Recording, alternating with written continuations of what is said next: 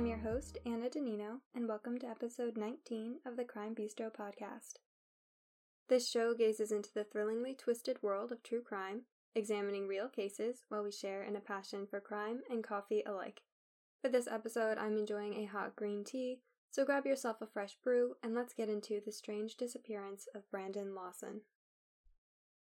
Brandon Lawson was only 26 years old when he went missing on August 9th of 2013.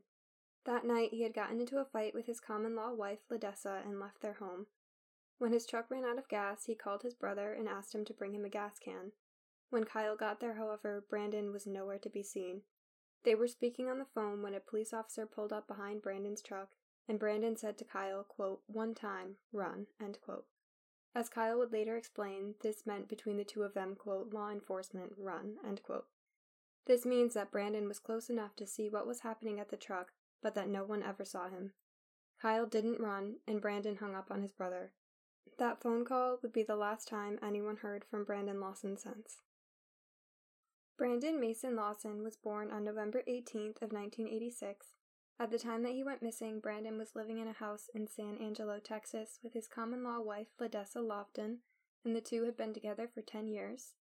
They had met in high school while Ledessa was a sophomore and Brandon was a junior. He approached her in the hallway and asked her to write down her phone number.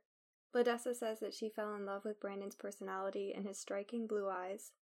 Family was very important to the two of them, and they enjoyed doing things like watching movies, camping, and fishing, quote, "living life to the fullest," end quote, as Ledessa has said. The two had 3 children together, and Ledessa was the stepmother to Brandon's oldest daughter. Around the time that Brandon disappeared, however, their relationship was becoming quite strained. The two were very stressed, as Brandon was working over 60 hours a week, with 4 kids in the house, their youngest being only a few months old, and at the time, Brandon was working in the oil industry to support the family. On August 8th of 2013, Brandon returned home briefly after not coming home the night before. At approximately 10:45 to 11 p.m., Brandon and Ledessa got into an argument, which Ledessa says started because she believed that Brandon was on drugs as he had experienced a recent relapse and she told him to get out. Kyle, Brandon's brother, later confirmed that Brandon had done methamphetamines prior to his disappearance and had ongoing substance issues but had been clean for 6 months. Brandon did leave at 11:53 p.m. and it is believed that he was going to his dad's house, which is near Fort Worth, Texas, in a town called Crowley, almost a 4-hour drive away. This is based on a call that he had with his father around 11:30, and apparently his father had tried to convince Brandon to stay home for the night, but he did not. In the very early hours of August 9th, 2013, at approximately 12:30 a.m., Brandon called Kyle to say that he had run out of gas while driving on U.S. Highway 277 toward Bronte, Texas. Bronte was a very small West Texas town with a population of just about 1,000 people, and a deputy described the area as being so desolate that one could lie down in the middle of the road and not worry about getting run over. This initial call between Brandon and Kyle was definitely odd, and Kyle said his brother had told him, quote, 3 expletives are chasing me out of town, end quote. When Brandon said it was, quote, the Mexicans in the neighborhood, end quote, Kyle then asked if drugs were causing him hallucinations, which Brandon did deny.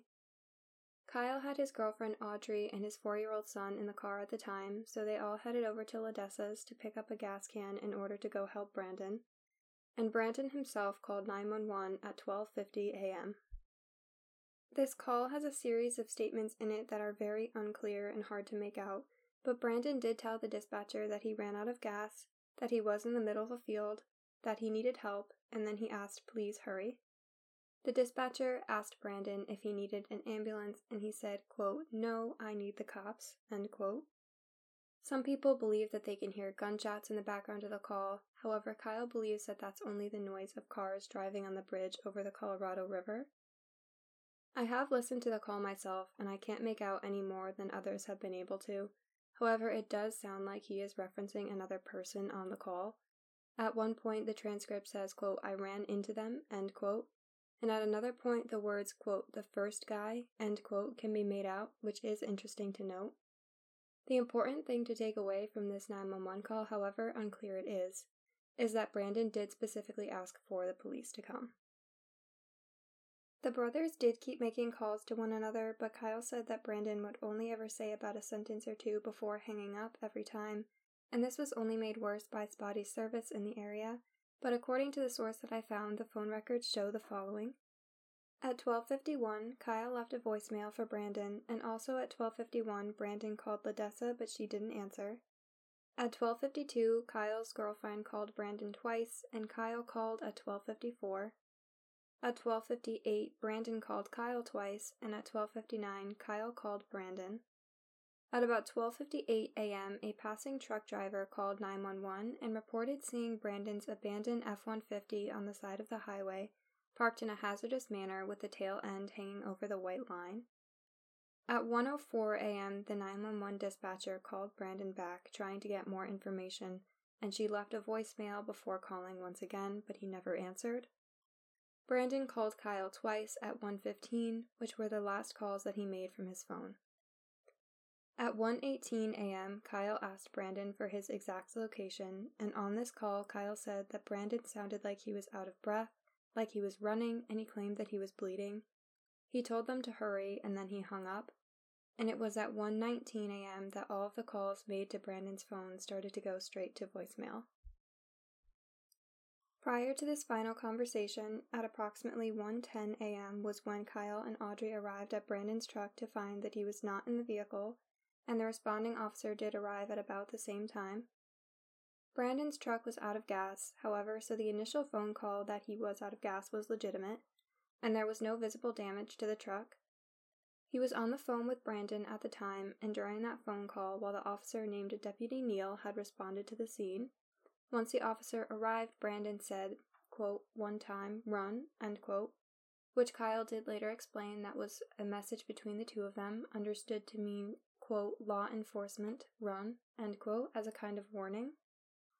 Kyle responded that he was not going to run, to which Brandon said, quote, "where is your pride," end quote, and then abruptly hung up. Brandon did have an outstanding warrant for possession with intent to deliver in Johnson County, and Kyle believed that this was the reason that Brandon was hiding from the officer who had responded. At the time, Kyle didn't know that Brandon had made that 911 call, and he had no way of knowing how serious this situation was. When Brandon had told Kyle he was bleeding, Kyle assumed that it was because he had tripped or run into something. He had no reason to believe that it was the result of an attack or something more sinister, or that his brother could possibly be missing. The responding officer did know about the call. However, it was dispatched as a motorist who ran out of gas, and not as someone who was under duress and needed help. The details surrounding the time from 1:30 to 4:30 a.m. are pretty unclear. However, after talking with Deputy Neal, Kyle decided that he was going to drive away and park up the road to see if his brother would return once the officer left. Kyle said, quote, "I sat there for a good 30 to 45 minutes, end quote, but he had to eventually leave since his son was hungry and crying." Kyle's paycheck had not been deposited yet, so he wasn't able to fill the gas can himself that he had brought, so he just left it in the bed of Brandon's truck, thinking that Brandon could walk to a gas station and fill it himself. It was approximately 4:00 a.m. when Ledessa woke up to several missed calls from Kyle, Brandon, and Brandon's mom. Her phone had been in her van since the only charger she had at the time was a car charger, so she had not seen any of the messages previously. She tried to call Brandon back, but all she got was continuous ringing from his line, so she just assumed that he didn't have service. Eventually, she was able to speak to Kyle, who told her that he was at the truck, but that they hadn't been able to find Brandon himself. Kyle returned to the pickup at around 5:00 a.m., and Brandon was still nowhere to be found. At this point, Kyle's check had gone through, so he was able to fill up the gas can and bring it back. However, he was starting to get seriously concerned about his brother. It was starting to seem like something was very wrong, and that Brandon wasn't just hiding from police. It was approximately 8:30 to 9:00 a.m. when the sheriff's department had Brandon's truck towed since it was over the white line and Brandon was the only one who had a key. At the time that Brandon went missing, he was 5'9", weighing about 230 pounds, with brown hair and blue eyes.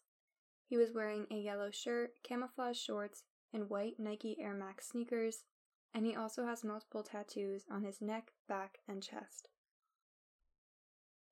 The area where Brandon disappeared has been searched many times, both on foot and from a bird's-eye view. This terrain where he disappeared is extremely rough, spotted green by thorny mesquite and cactus, and known to be inhabited by wild hogs and by rattlesnakes.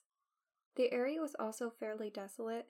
The family has shared a video of the exact place where the truck was found, and in that video only the road and the surrounding wilderness can be seen, no businesses, houses, or even other cars on the highway. Brandon was right next to the Colorado River, which had been experiencing severe droughts at the time, and it was only knee-deep at its highest. Thermal imaging cameras, plane searches, and cadaver dogs were all used in the days after he disappeared, and a private investigator that the Lawsons later hired also conducted a helicopter search.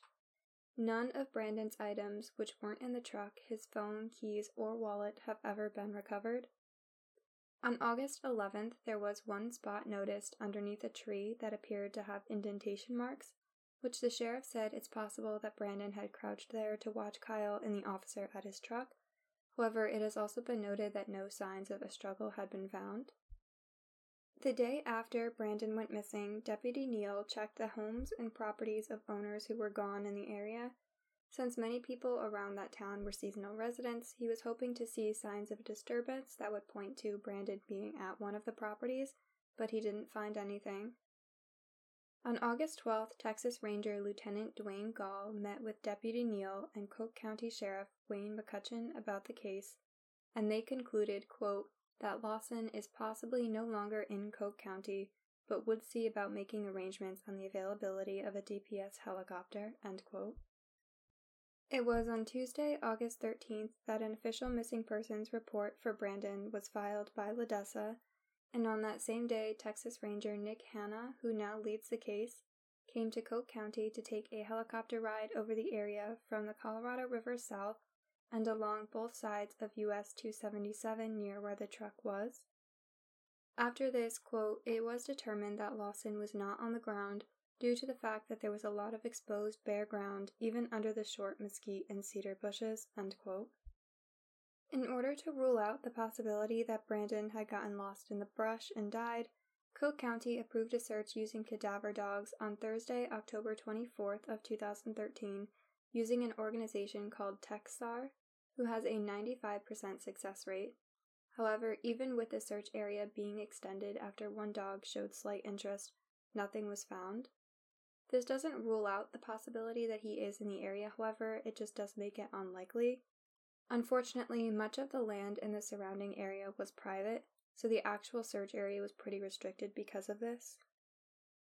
The investigation showed that Brandon had been experiencing some sort of paranoia on the day that he went missing, and that he had told Kyle that LaDessa, quote, had people from the neighborhood after him, end quote, a quote which references Brandon's very first call to Kyle when he told him he needed the gas. LaDessa has said that she has no idea why Brandon would have said such a thing, and Kyle remains adamant that this was only the result of some sort of paranoia. Law enforcement was initially suspicious of Kyle, thinking that he was somehow involved either by helping Brandon run away or through foul play. Kyle did agree to take a polygraph and was administered two, both of which he did pass. According to a San Angelo News article, Brandon withdrew from his 401k before his disappearance, and this was confirmed by LaDessa. However, she was unaware of whether or not he had actually ever received that money.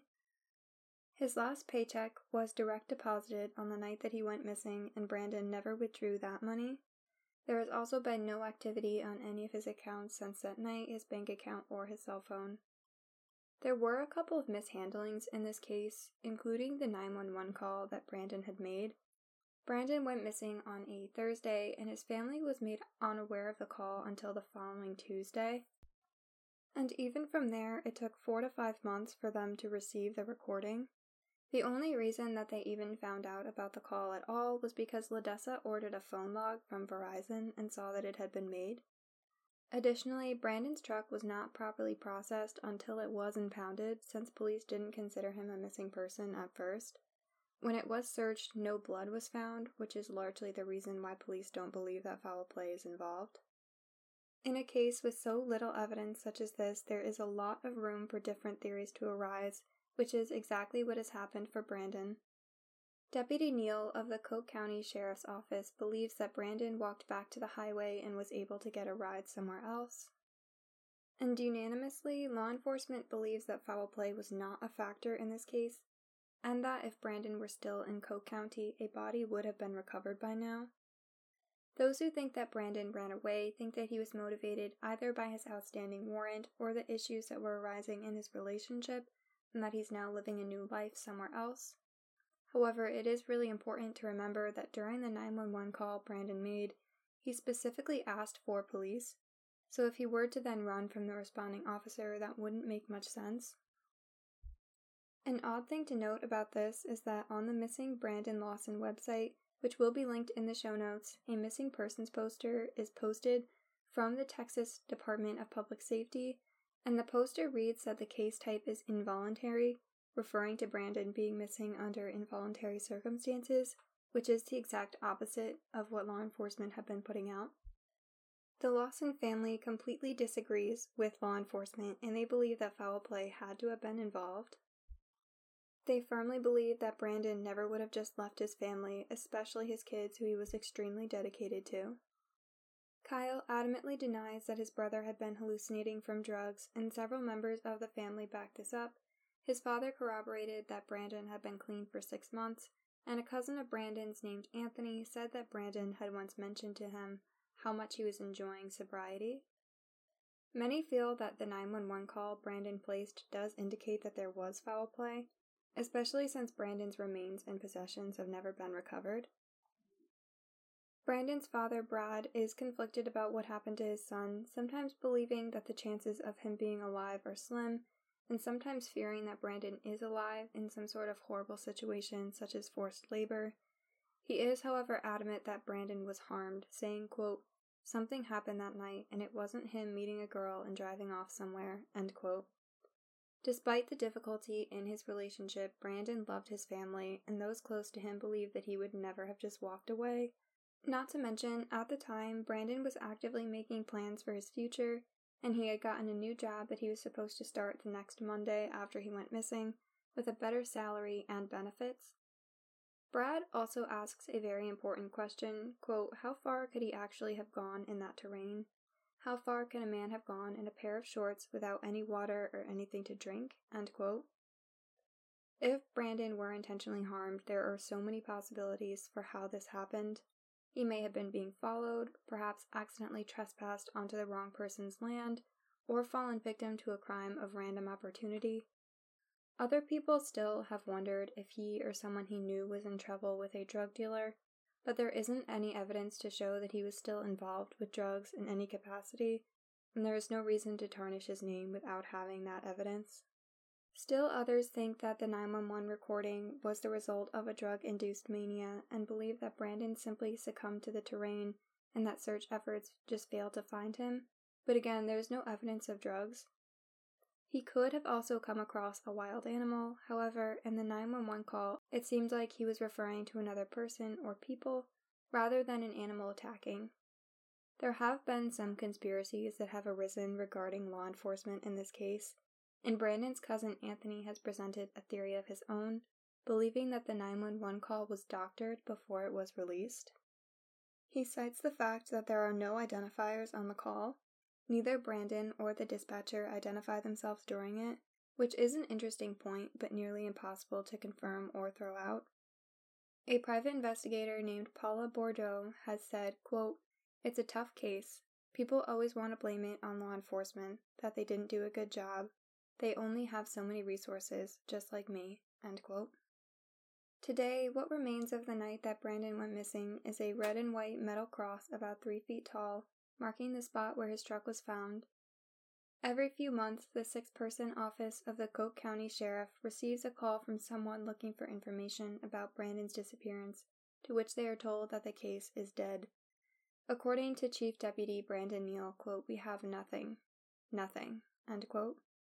The Lawson family maintains that they believe something happened to Brandon, as Kyle has said, quote, "My brother might have been a felon and might have messed with drugs, and he might have relapsed, but my brother worked hard for what he had. He loved his children, he took care of his children, he was a good person. He wasn't some dope fiend living on the streets, robbing people, or trying to get over on someone to get high again, end quote. LaDessa and their children have been struggling with the lack of answers in this case for years. As she has said, quote, "For a long time, I blamed myself," end quote. She has also spoken about regretting their fight on the night that he went missing, saying, quote, "I'll never get those words back," end quote. As is the unfortunate case with most instances of missing persons, there is such a lack of evidence here that it is difficult to imagine there ever being a conclusive answer. However, this case is more unique in the sense that there is such a lack of evidence that it cannot even be determined whether or not foul play was a factor, which has left it open for many theories and speculations. Personally, I don't have any idea what happened to Brandon. However, I do agree with his family that Brandon's disappearance was not a voluntary happening. Having listened to the 911 call myself several times, I do believe that he specifically mentioned another person more than once, and the fact that he specifically asked for the police is the most convincing factor for me. Whether or not he had an outstanding warrant that he was afraid of getting in trouble for, I believe that something on that night scared Brandon enough that he decided calling the police was his only option in trying to keep himself safe. Whether someone perhaps approached him in the truck and attacked him as a crime of opportunity, or someone had been following him that night with bad intentions, I cannot say, but I don't think this case is as simple as Brandon choosing to run away. With that being said, anyone who has any information about Brandon Lawson is urged to call the Coke County Sheriff's Office at 325-453-2717, and for anyone who is interested in supporting the family, they are currently running a Facebook page titled Help Find Brandon Lawson, which will be linked in the show notes for this episode.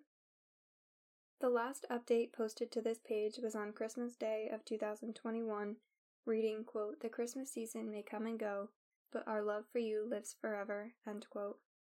Brandon's family has not given up on trying to find answers, and so neither should the rest of us. Thank you for listening to this week's episode of the Crime Bistro podcast, and if you are interested in learning more about the disappearance of Brandon Lawson, all of the sources are listed in the show notes at crimebistro.com. If you have a theory of your own to share, feel free to head over and visit the podcast on YouTube or on Instagram at Crime Bistro Podcast to leave a comment and see some behind-the-scenes updates on the episodes to come. With that, this story is coming to a close, so thanks again, and as always, until next time.